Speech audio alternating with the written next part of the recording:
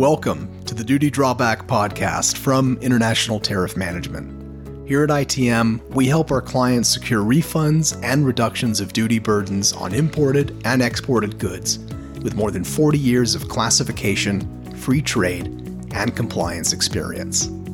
If you're engaged in international trade, you can expect to learn actionable tips and strategies that you can implement in your business to become a more profitable importer and/or exporter. Thanks for tuning in. Now let's dive into this month's episode.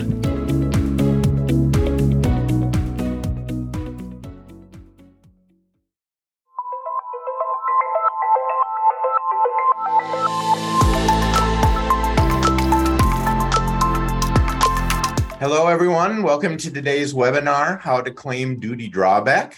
Thank you for joining us. My name is Dave Noah, and I'm founder and president of Shipping Solutions.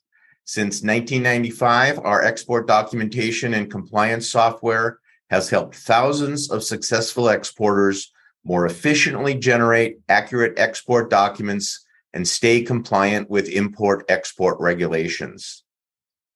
To help educate our customers and the wider international trade community, we regularly host free webinars like this one on the various aspects of international trade. Today, we are lucky to have two speakers from International Tariff Management, which helps exporters and importers reduce their duty burdens. Jay Charco is president of the company and a licensed customs broker, and he is well-versed in the intricacies of the duty drawback regulations, as well as foreign trade agreements and the harmonized tariff schedule of the United States. He is an active member of the AAEI and NCBFAA duty drawback committees. This is an industry that loves acronyms. Jill LaMadeleine is the vice president at International Tariff Management. She's also a licensed customs broker, and since 1994 has worked with many companies across numerous industries with duty drawback, classification analysis, and USMCA certification. Welcome to you both. Thank you for joining us. Before they get started with their presentation, I'd like to explain how today's webinar is going to work. All attendees at today's webinar are muted. At the end of the presentation, Jay and Jill have graciously agreed to take your questions, which you can submit through the Zoom webinar Q&A window on your screen. So for most of you, if you've logged in, you'll find a Q&A button at the bottom of the screen. Although depending on the device you joined with, it might be located elsewhere on the screen. But look for that Q&A screen. Please enter your questions in there. We will not be monitoring the chat button in the chat window for your questions. So you please use the Q&A button. I will monitor that window, and we will ask as many questions as time allows after Jay and Jill have done their presentation. We have a hard stop at the top of the hour, so we'll go that long. Now, this webinar is being recorded, so if you do not wish to be part of this recording, please log out now. We will be making the recording available to everyone who registered for this webinar in a few days, so you can watch the webinar at that time. So if everyone's ready, let's please get started. Jay and Jill, please go ahead. Well, this is Jay, by the way. Thank you very much for that lovely introduction. As David said, I am the president of International Tariff Management. We've been around 40 years. We specialize in working with the United States Customs Service, which is not a very easy thing to do. And that's why I put an older picture of me up on the screen, because I've gotten much older over the 40 years working with U.S. Customs. But we thank you for joining us, and we hope that you will be able to walk away with some knowledge on how to implement and get some money back from the United States government through duty drawback after today.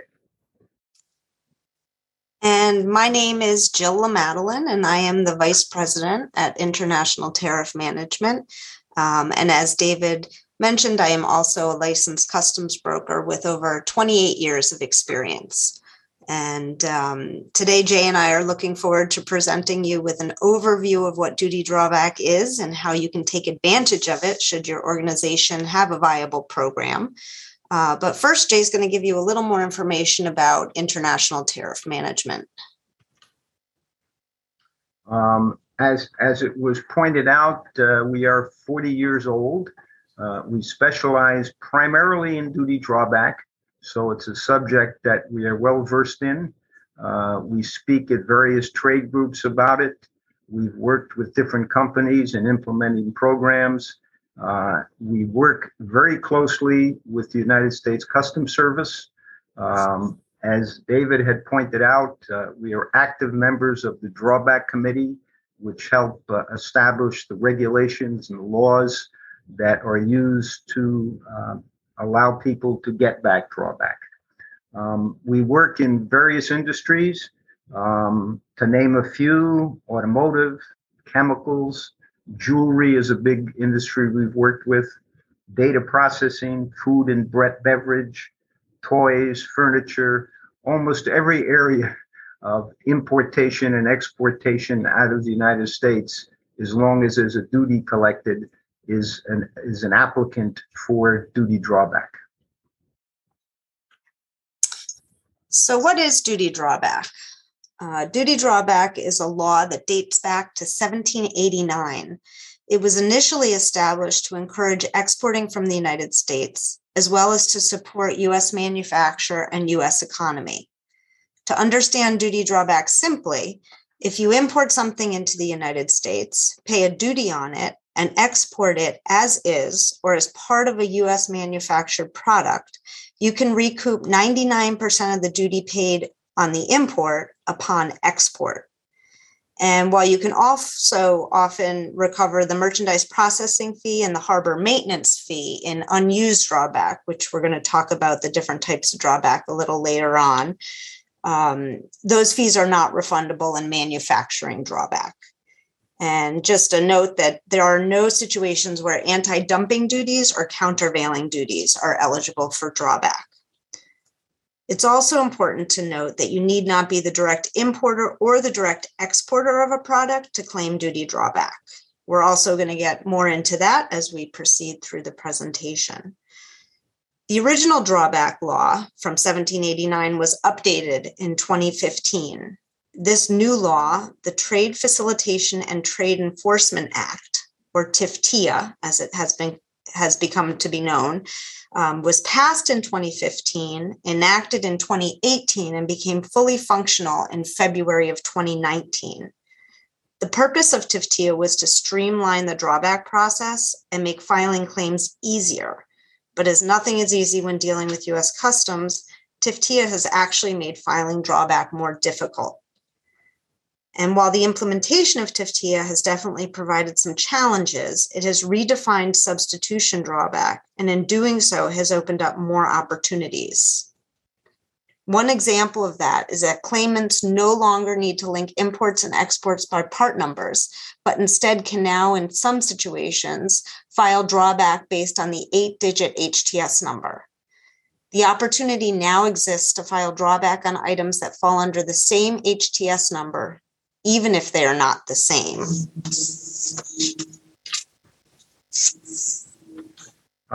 Jill raises a very interesting point with the same HTS numbers. When people bring goods into the country, it's very important that they classify them properly. And this is relevant for drawback because if you're importing something under one HTS number, it could be a product that is imported, and you export something with the same HTS number, even though it's not the same, you're entitled to get drawback. So it's extremely important if you're going to implement a drawback program that you make sure that the items that you import are classified properly according to the harmonized tariff schedule. And also, which many companies do not do, make sure if they're going to implement a drawback program that their exports are classified properly according to usually the Schedule B number on the export documentation, but it also relevant to the HTS number, the harmonized tariff number. The other thing is, if you're getting involved in importing and exporting, you should all be aware of the free trade agreements that this country has. There are 14 free trade agreements that we have with 20 different countries, and that opportunities to save money are very significant if one sources goods from a particular country where we have a specific free trade agreement.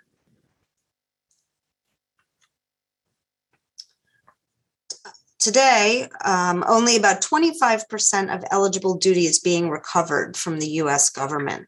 That means of an estimated $2 billion, only $500 million is being claimed. That leaves $1.5 billion left unclaimed. In July of 2018, importers were also introduced to the 301 or China tariffs. They were rolled out under 4 lists and over the next several years subjected many items coming in from China to an additional duty of up to 25%. These 301 duties are in addition to the base rate imposed according to the HTS number. So, for example, industries that often see a base rate of 25% and an additional 25% from China are now looking at a potential 50% duty charge on imports from China.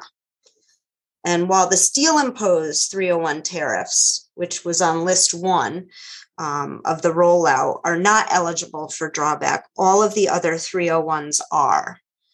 And this is good news for importers who may have been importing items duty-free and now are seeing a 25% duty.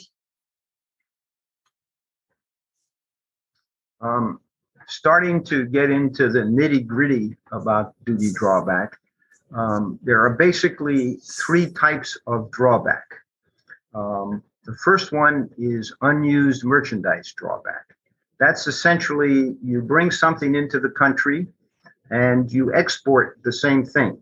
You just use the United States as a warehousing facility. Under that kind of drawback, one is able to inspect the material, test it, clean it, and repackage it, but cannot do anything that infers it's been manufactured. There are 2 kinds of unused drawback. One is direct identification. You bring an automobile in, has a serial number, you export the automobile, very directly able to identify it. And the other is substitution drawback, and we'll get into the different requirements to have applications and get approval from customs concerning these different kinds of drawback.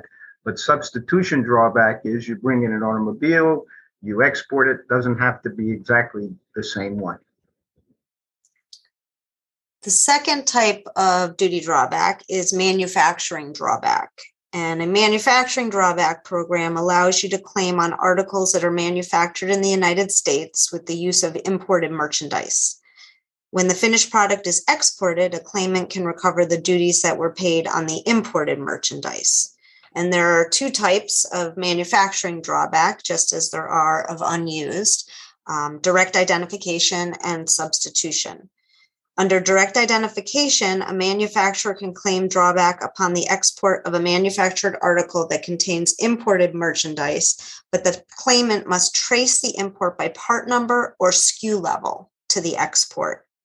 Substitution manufacturing drawback is broader and was made even more so by TIFTIA. Substitution allows a manufacturer to claim drawback upon the export of a manufactured article that contains an imported duty-paid product or a duty-free or domestic product of the same kind and quality, as long as the substituted merchandise is classified under the same 8-digit HTS number as the imported product. What this means is that you can claim on imported duty-paid items when the duty-free or domestically sourced items that are classified under the same 8-digit HTS number are used to produce the exported articles. As Joe pointed out, this gets a little complicated, and we're going to get into, after I say a few words about rejected merchandise, exactly what we mean by following the goods through in a manufacturing process and in the unused process. But the third type of drawback is rejected merchandise. And that's, as it says on the chart, the goods come in, they're rejected. You can get drawback on those. You also might want to destroy them here in the country because it might be too expensive to ship them back. And that's usually the case. So therefore, you can get rejected merchandise approval for the destroyed goods. This usually has to be done through customs supervision. They have to come out and watch the destruction process to make sure that the goods have been totally destroyed. They want to make sure that the goods are not usable in any form, and you're allowed to get drawback, which is, again, 99% of the duties that you had paid on those things. So now we have a chart that shows sort of different scenarios for unused merchandise drawback. And if you follow the red line, your company located in Texas imports a cell phone directly and then sells it, ships it, outsources it, exports it directly. Looks like it's going to Florida, but I think it's going beyond that as in an export. This is a scenario where you are the direct importer and the direct exporter, and you can claim drawback on that cell phone. If you follow the green line, this is a scenario where you are not the importer. So the cell phone comes in to your supplier in, let's say, Wyoming, and they sell it to you in Texas, and then you export it directly, or you sell it domestically, and then it's exported by your customer. So these are different scenarios where you can claim drawback, where you are not necessarily the importer or the exporter, but you can get the duties back on the imported product when it is exported.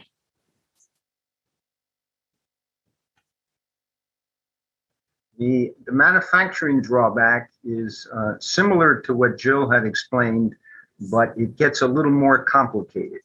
If you look at the bottom arrows, I think they're brown or gold. A company is importing steel coil, and that goes directly into the factory, which is in Texas. They put that steel coil into their car, and they export the car. They manufacture the car.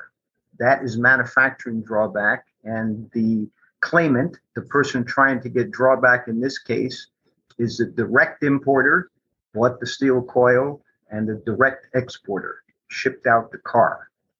There are many complexities in manufacturing drawback, and if you follow the red line, somebody imports the steel coil to a warehouse up in Washington, Oregon, and they then sell it to the factory in Texas. This is an indirect import, and the factory in Texas then takes it, manufactures the car, and ships it out. This is allowable under the drawback regulations, but one needs to work with the importer and get the import rights assigned over to you if you're the exporter. The green line makes it a little more complicated. A company imports the steel coil, ships it to their factory up in Minnesota. They manufacture a spring out of the steel coil and sell the finished spring to the company in Texas. The company in Texas puts the spring in the car, ships the car out of the country, is entitled to drawback. By the way, as we're talking, the entity that is allowed to get drawback under the regulation is the exporter of record. This right could be signed back, but the person entitled to it is the exporter. In this example for manufacturing drawback, the factory in Texas can sell the car up to somebody in Pennsylvania. That person in Pennsylvania could export it, and then they are entitled to the drawback through all of the steps that I just described. So as Jill pointed out earlier, and it's also true in manufacturing drawback, that you need not be the importer, you need not be the exporter. In some cases, you need not to be either. As long as you have some part of the chain, you could be entitled to some of the duties that have been paid on the imported material if that material then gets exported. This is a very complex process, but we try to make it as simple as possible. So regardless of whether you're managing an unused or manufacturing drawback program, in order to participate, a claimant must be able to provide an audit trail. This holds true even if you are or are not the importer and or the exporter. This verification will be required with any privilege requests that are submitted, and also in the event that Customs requests any of the supporting data. So the information that will be required must show the goods coming into the country and into your inventory. If the imported product is manufactured, a claimant will have to show the imported item going into manufacture along with a bill of material showing the imported product being used in the finished good. Then for every program, one will have to show the goods coming out of inventory and ultimately out for export. And it's also important to note that one must also show any and all domestic movements that happen while the goods are in the United States. And on the next slide, Jay is going to talk more specifically about what data and or documentation will provide this information. And here it is. If you are the importer, and what the documentation that you need is the commercial invoice that you got from your vendor, the entry summary form, which is the form that the importer uses to get the material through customs, and you need to have access to the liquidation notice. Liquidation is when customs closes out a particular entry, which usually takes place 330 days after it's come into the country. If you're not the importer, you have to get the rights assigned over to you from the importer. It's not a complicated process. It's just a simple letter that says, we, the importer, assign the rights over to you, the manufacturer or the exporter, and we, the importer, will not claim drawback against these import entries. If you have a manufacturing program, what you need is the bill of materials, obviously. You need to show what raw materials go into the finished product. You have to show dates, when they came into your facility, when your exports were produced and shipped and produced. And if it's a chemical process, you need to have data on waste and assay of the finished products. On the export side, what's required to prove to U.S. Customs, now you have to remember U.S. Customs is on the import side of the equation. They have the entry summary, they have the commercial invoice, they have the data that has been created on the import side. On the export side, they have nothing. So that it's very important that if you do establish a drawback program, that you get the bill of lading and the export invoice that goes along with that to prove the fact that the goods have left the country. If it goes to Canada or Mexico, sometimes customs requires, if it's going to Canada, you have to get the B3, which is the import paper into Canada. If it's going to Mexico, they might require you have to get the pedimento, which is the same document on the Mexican side of the border. If you're not the exporter of record, as we talked before, you need not be to claim drawback. You need the exporter who shipped it across the border to give you the rights and make available to you the documentation, the bill of lading, and the export invoice to show that it did leave the country. So how would one determine if they have a viable opportunity? You would ask yourself a series of questions. Do you import goods and pay duty on them? Do you source goods domestically that are imported with a duty paid? Do you export the imported duty paid merchandise as is or manufactured into another product? If you do, then there's a relatively simple calculation we use to determine whether a company has an opportunity. How much duty do you pay annually, both direct and indirect, if applicable? And how much do you export annually? And as Jay mentioned before, the exporter is entitled to claim drawback, but you can get those rights signed back over. Doing this simple calculation will give you a basic idea of how much duty you may be able to draw back. But it's really important to know that initiating and establishing a duty drawback program is complicated and very time consuming.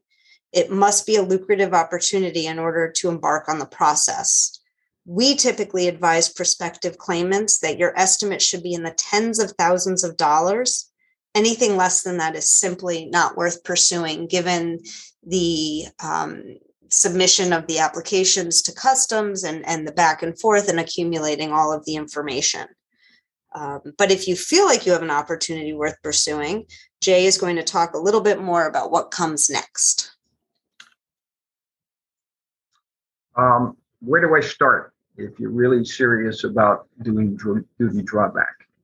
If you have an unused program, this is as we described before, the goods come in, they could be repackaged, they could be tested, and then they leave the country. What you have to do is you have to submit an application to the United States Customs Service for accelerated payment and waiver of prior notice. What the hell does that mean? Waiver of prior notice is the way the drawback laws read is that every time you export something out of the country, you have to give customs prior notice of the fact that it's going to leave the country. So every time you export something, you have to let them inspect it if they want to do that. That would make doing duty drawback almost impossible. So one can get a waiver. And to get a waiver, you show customs some of the documentation of how you're going to accumulate your data and keep it. And they will then give you a waiver of not requiring you to have it inspected every time you ship it. The other thing is accelerated payment.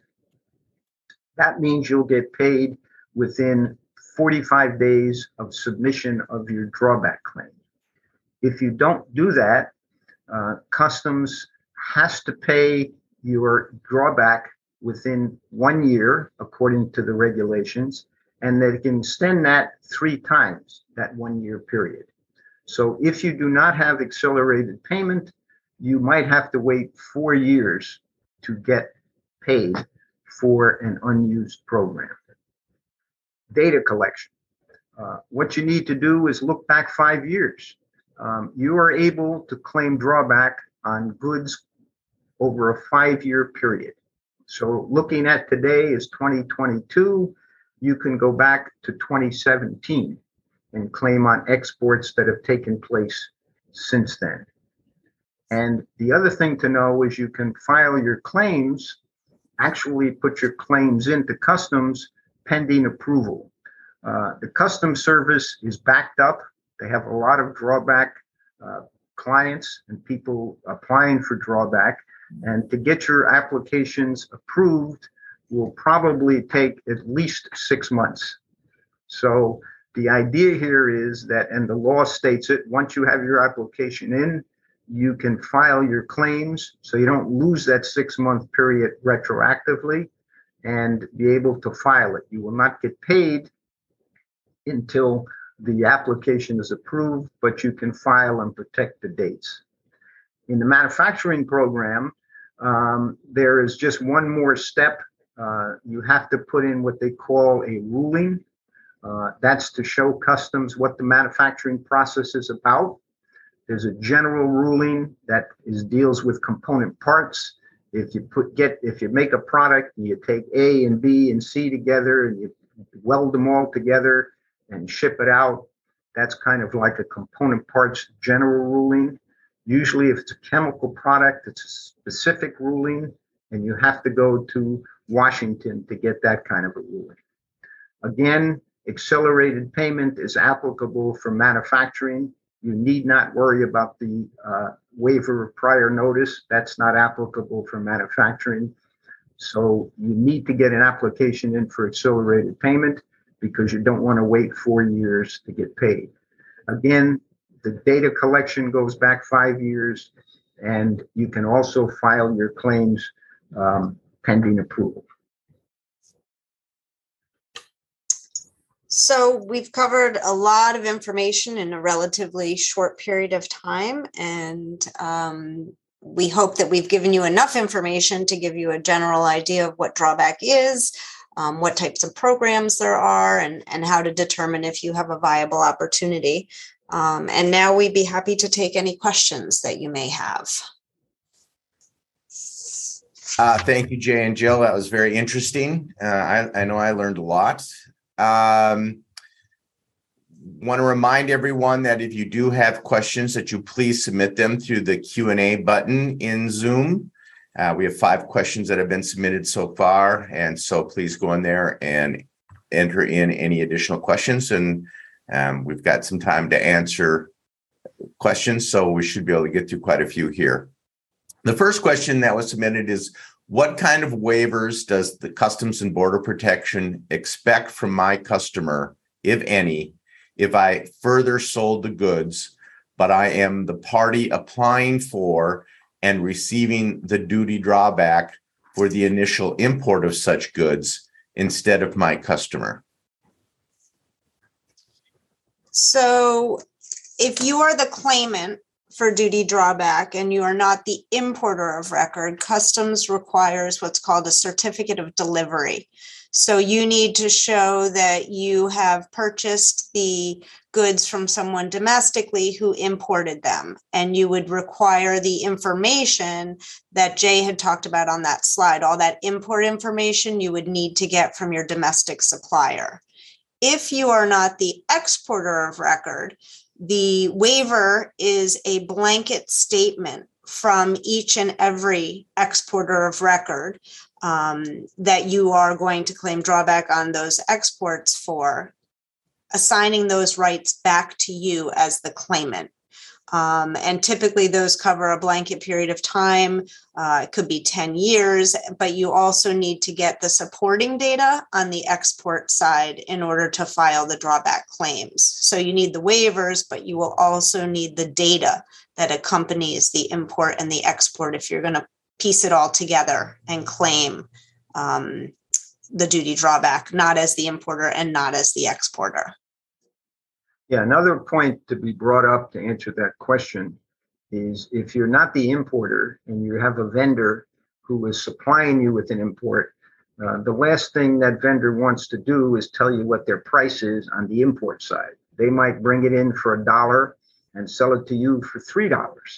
And they don't want you to see the fact that it costs them $1 and they're making $2 profit on you.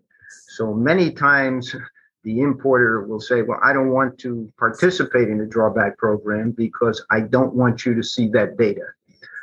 We've handled programs like that for the last 40 years. And what one does is you use a third party to do that. And the third party has a confidential disclosure agreement where it gets the import information, does not disclose it to the exporter, gives it to the customs service, and therefore allows one to get drawback without disclosing the actual import price to the customer who is doing the exporting. In your experience, who usually ends up claiming the drawback? Which party?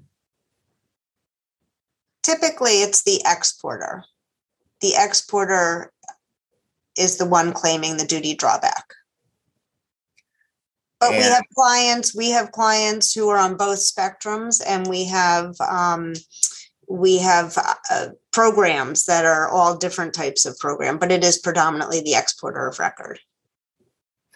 And is that usually, I'm thinking in terms of the business case for it, is that usually built into when they're purchasing an item and they're trying to determine what they're willing to pay for the item?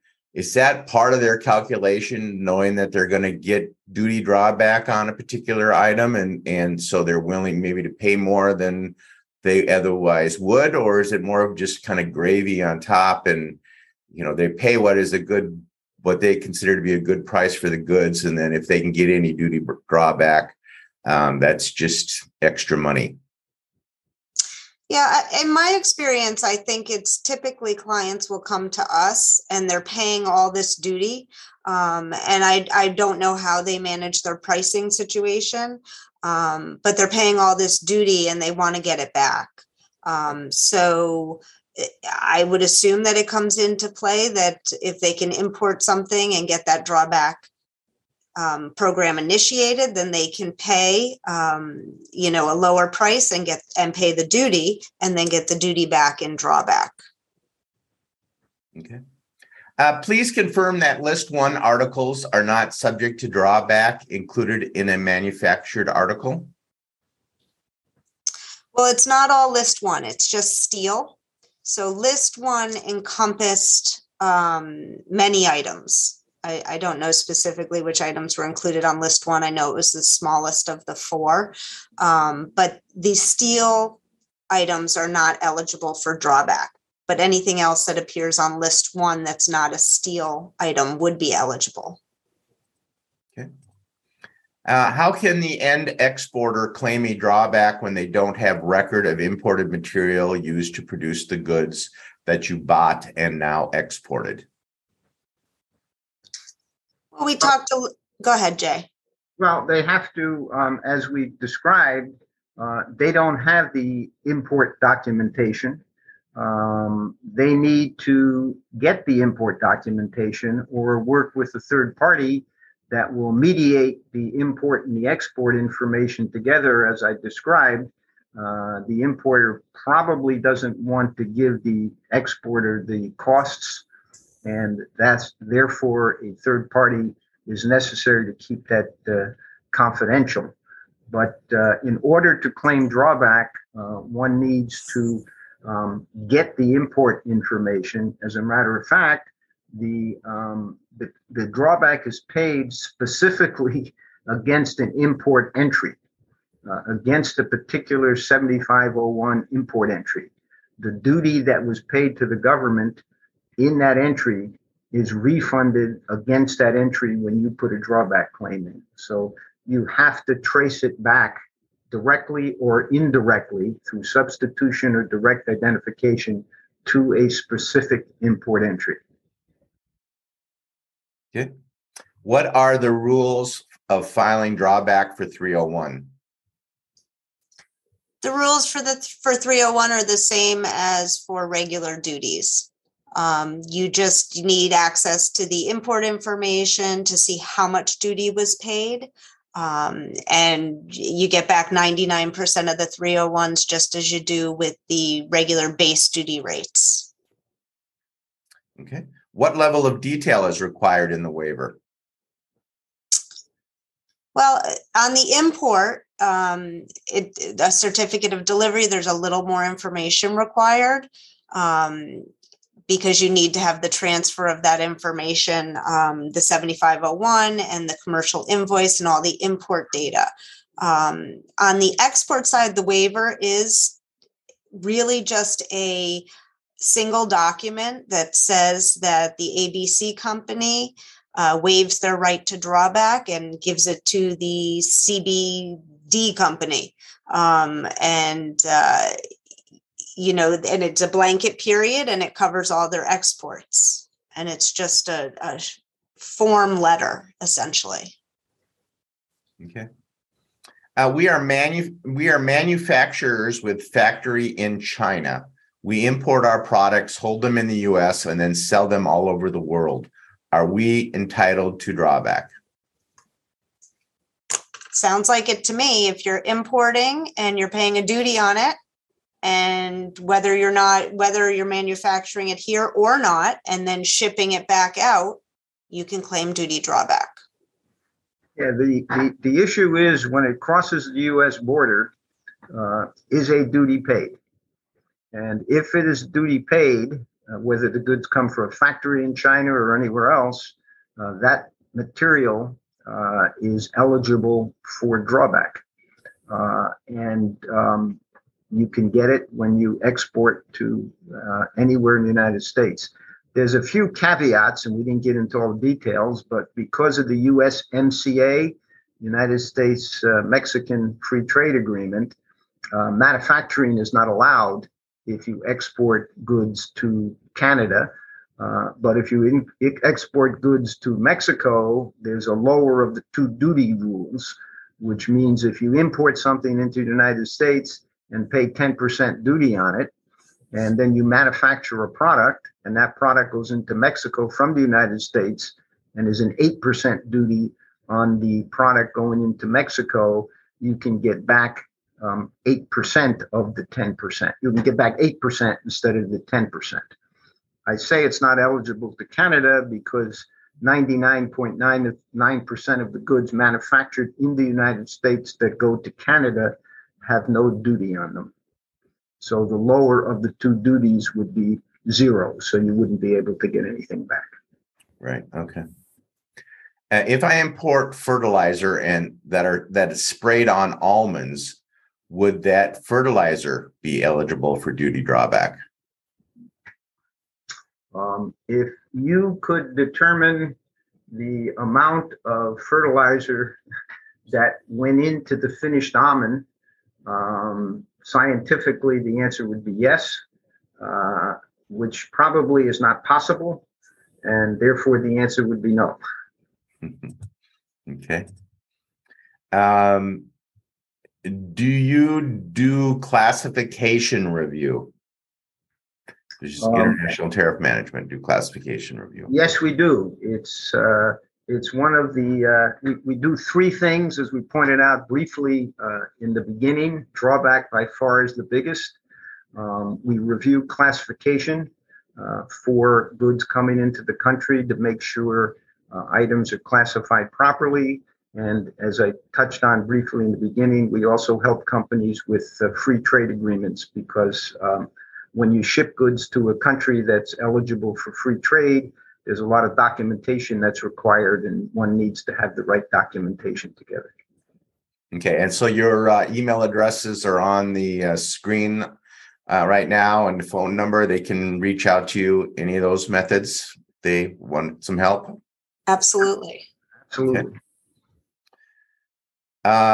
Do you teach all the ins and outs of doing duty drawback? Do you have a longer than this half-hour overview that you provide to companies?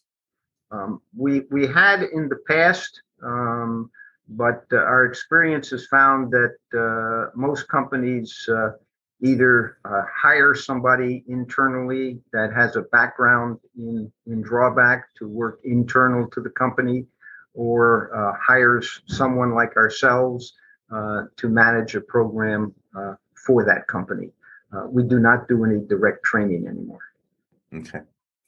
Is there a link or what's the link to see the application process?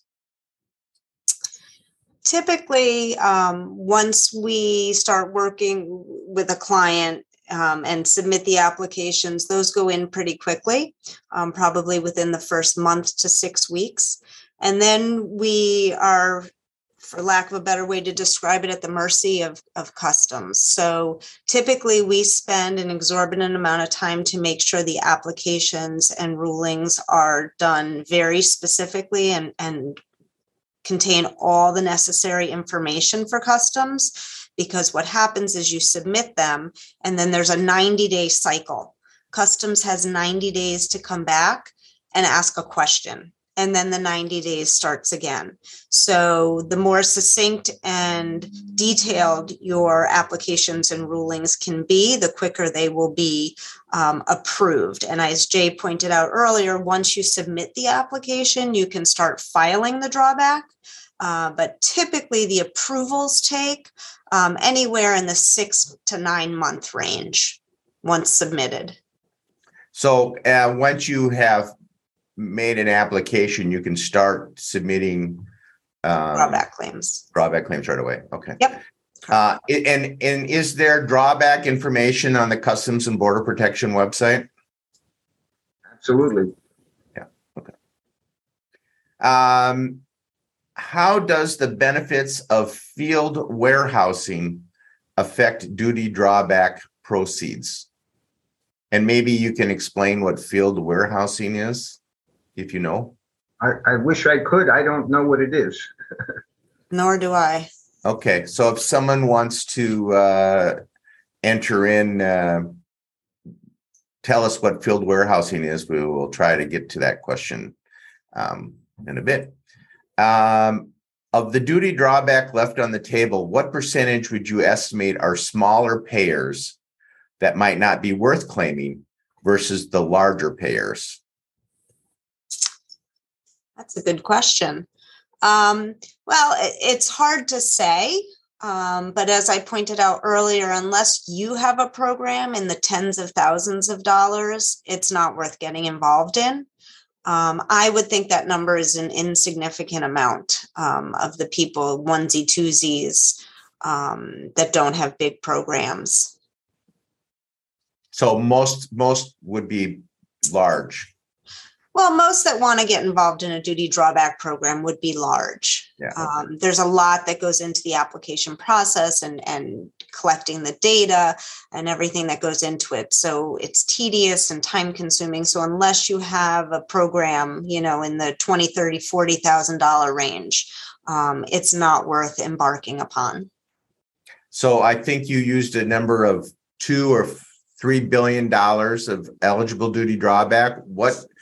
What percentage of that is from really big operations, and what percentage of that is from small companies where it wouldn't be worth doing a duty drawback program? If we had to throw a number at it, I think there's a lot of companies that, as Jill had pointed out, that have $20,000, $30,000, $40,000, $50,000 in drawback. It probably doesn't make sense to start working on a program. Okay. I would say that of the $5 billion that goes unclaimed, that could be as much as $1 billion to $2 billion of all these little pieces. But again, there's a lot of effort and work required. An individual company can decide that, they want to go after their $50,000, and they can do that. But as pointed out, there's a lot of work. But I would say it's probably a significant part of that $5 billion. Okay. Can you give us a ballpark estimate of the fees for your service? We can. We operate on a contingency basis, and the contingency basis is predicated on the size of the program. It starts at 30% of the recovery rate, and it could go down to the single-digit numbers if the program is significant. Okay. Will the claimant need a duty drawback program implemented in their organization? I don't know what that means. Do they need to have something formal set up for duty drawback within their organization before it makes sense for them to make a claim? Well, you have to make sure all the departments and all the data that you're going to use for a duty drawback program will be assimilated together. And if you don't have that, then establishing a duty drawback program won't work, because you won't be able to gather all of the documentation necessary to substantiate and defend the drawback claim that you put in. So I guess the answer is yes. When you're working with an organization to help them with their duty drawback, how many people are involved? Is it usually one point person at that company? Is it a committee of people who touch the various aspects of the process that have the different parts of the information? How do companies usually have that you work with have it set up? So when we typically start a drawback program, we'll have a startup meeting, and we typically meet with whoever has signed the agreement. It would be the CFO or the controller. And also we ask for somebody from accounts receivable to be involved, so for the import side, and someone from the shipping side for the export side. If it's a manufacturing program, we need a representative from the manufacturing. And typically that meeting will set up the scenario as to who we will contact for what information. A lot of clients do assign one point person and we work through them, but there are others that have multiple in those departments that we work with. And then we have one assigned tariff manager at our organization who is assigned to each account. So we have one person that each account reaches out to and contacts and works with. And that tariff manager at ITM acts as a liaison between the client and customs to manage the program and get it moving ahead. So you really need to go, if you're going to participate in a duty drawback, you really need to have your ducks in a row and organized before you can dive too deep in this process. It's funny you say that because one of the people we used to work with at Customs used to use that term all the time and said, if you don't have your ducks in a row, you're not going to get paid from the Customs Service. So yes, indeed, you need to have a commitment to gather up the documentation, maintain that documentation, because another side of drawback is once you put your claim in, once you get paid, Customs has the right, and they use it, to come back and audit that claim. And they might come back a year from now, 2 years from now, and ask for, usually the claim goes in on a date. It's just dated. It goes into Customs. It's fed into their computer system, and they pay the money based on the data you put in. But they can come back, and as I said, they do come back and ask for the documentation a year, 2 years later. So that if you're going to implement a program, it's very important that you set it up properly and make sure that your data and your procedures are compliant with the regulations. And you would hope that someone involved in importing and or exporting has a somewhat formal process set up for all aspects of the import and export process, because that could be true not just for duty drawback, but for importing and for exporting. So you would hope so. Yes, right. Is there a place where one can go to find the various forms and fill them out? So if someone decides they don't want to utilize a service like the one your company offers and wants to try to do this themselves, is there a place where they can see the different types of forms and the process that they need to follow in order to make an application with Customs? All the forms are delineated on the Customs website. Under the regulations, drawback is defined under Section 190 of the Customs regulations. And in that section, I wouldn't say it's clear because it was written by lawyers, but one can follow through and see what is necessary to put the applications in and what kind of data you need to fill out for the applications. And the forms are available on the Customs website. Okay. When you are manufacturing a new chemical from an imported chemical, and say 100 kilograms of the imported material is required to manufacture 50 kilograms of the new chemical to be manufactured, I guess the question is, does that work? Can the quantities not add up if it takes two parts to make one refined part?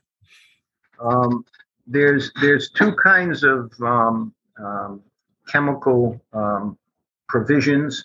One, or drawback provisions, I should say. One is a term used in, how much material is used in the manufacture of your product. And the other term that you work with is a period, how much of the finished product has the goods that you use to make it. So depending on your manufacturing process, depending on if you use two kilos to make 1 kilo, what happens to the other kilo? Is it sold? Does it go away as scrap? Does it go down the drain? all of that needs to be looked at. But if you do used in, you can get use the total amount that is used in the manufacture for drawback, even though it didn't go out in the finished product. Okay. If I receive goods in the U.S. but send them for manufacture in Mexico, but then am re-entering the finished goods back into the U.S. for domestic consumption and possible export, does the finishing process in Mexico and the re-importation of that finished product negate the possibility of doing duty drawback? You can, if goods are imported into the United States and they subsequently, and a duty is paid, and they subsequently go to Mexico, drawback is allowable on the exportation to Mexico. If it's converted into a different product, and that product comes back from Mexico, probability is entering the United States from Mexico, that product probably comes in duty free, and that would not be eligible for drawback. If the product went to Mexico and duty drawback was claimed on it, and it came back into the United States, non-manufactured, if it didn't change in the harmonized tariff number, then one would have to refund the duties that were paid on drawback upon the initial exportation.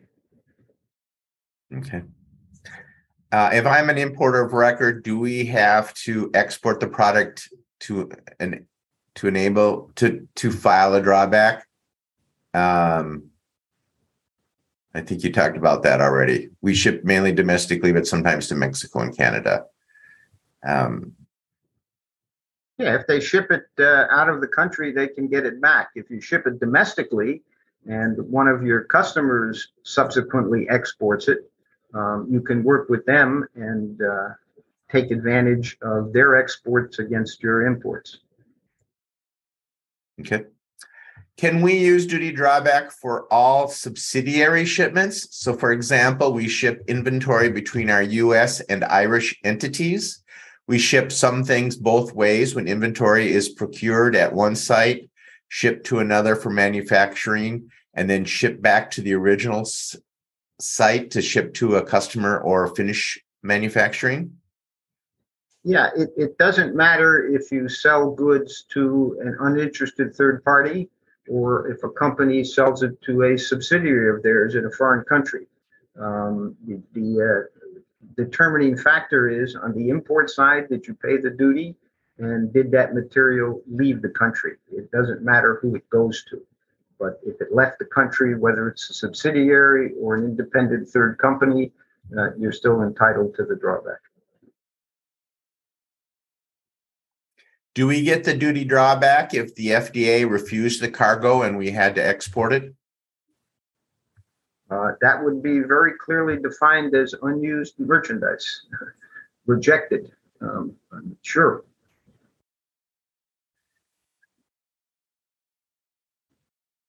We ship via express shipment, such as FedEx, which clears the package under their name. How do we claim the drawback?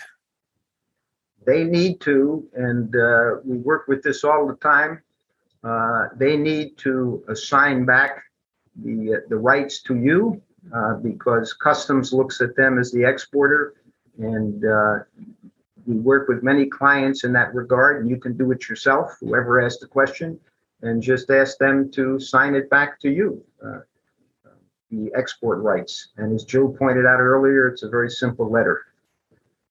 And courier like FedEx is pretty, they're willing to do that. They know how to do that. It's not going to be a question that surprises them. It won't surprise them. They know how to do it. They're not the easiest people to work with sometimes. If our vendor claims incorrect HTS and country of origin, and so the incorrect tariff was applied, do we have to submit an adjustment to customs on the export dock or the export on the export dock, or do we just file a drawback? How do you handle it if it was incorrectly entered? Depends on when it came in. If it comes in before a liquidation on the entry side, what you need to do is put in a post-entry adjustment, the importer, to pay the right amount of duty. If it was subsequent and past the liquidation date, the importer should make what they call a voluntary tender if they paid too little, or put in for a protest if they paid too much to get some monies back. But the point is that the goods should be properly classified, especially if you're going to do duty drawback, especially if you're going to do it by HTS number under the new regulations. It's very important to make sure you're compliant with the customs regulations in putting in the right HTS number. Okay. I want to thank you all for attending, and I especially want to thank Jay and Jill for their great presentation and their willingness to answer all these questions. We hope you've gained some valuable insight into the world of customs tariffs. With all the supply chain challenges the world is facing, our aim is to maximize your duty drawback dollars and boost your bottom line. We hope you'll subscribe to our podcast to stay current with each new episode, in which we'll unveil numerous ways to improve your international trade profitability. Thanks for listening.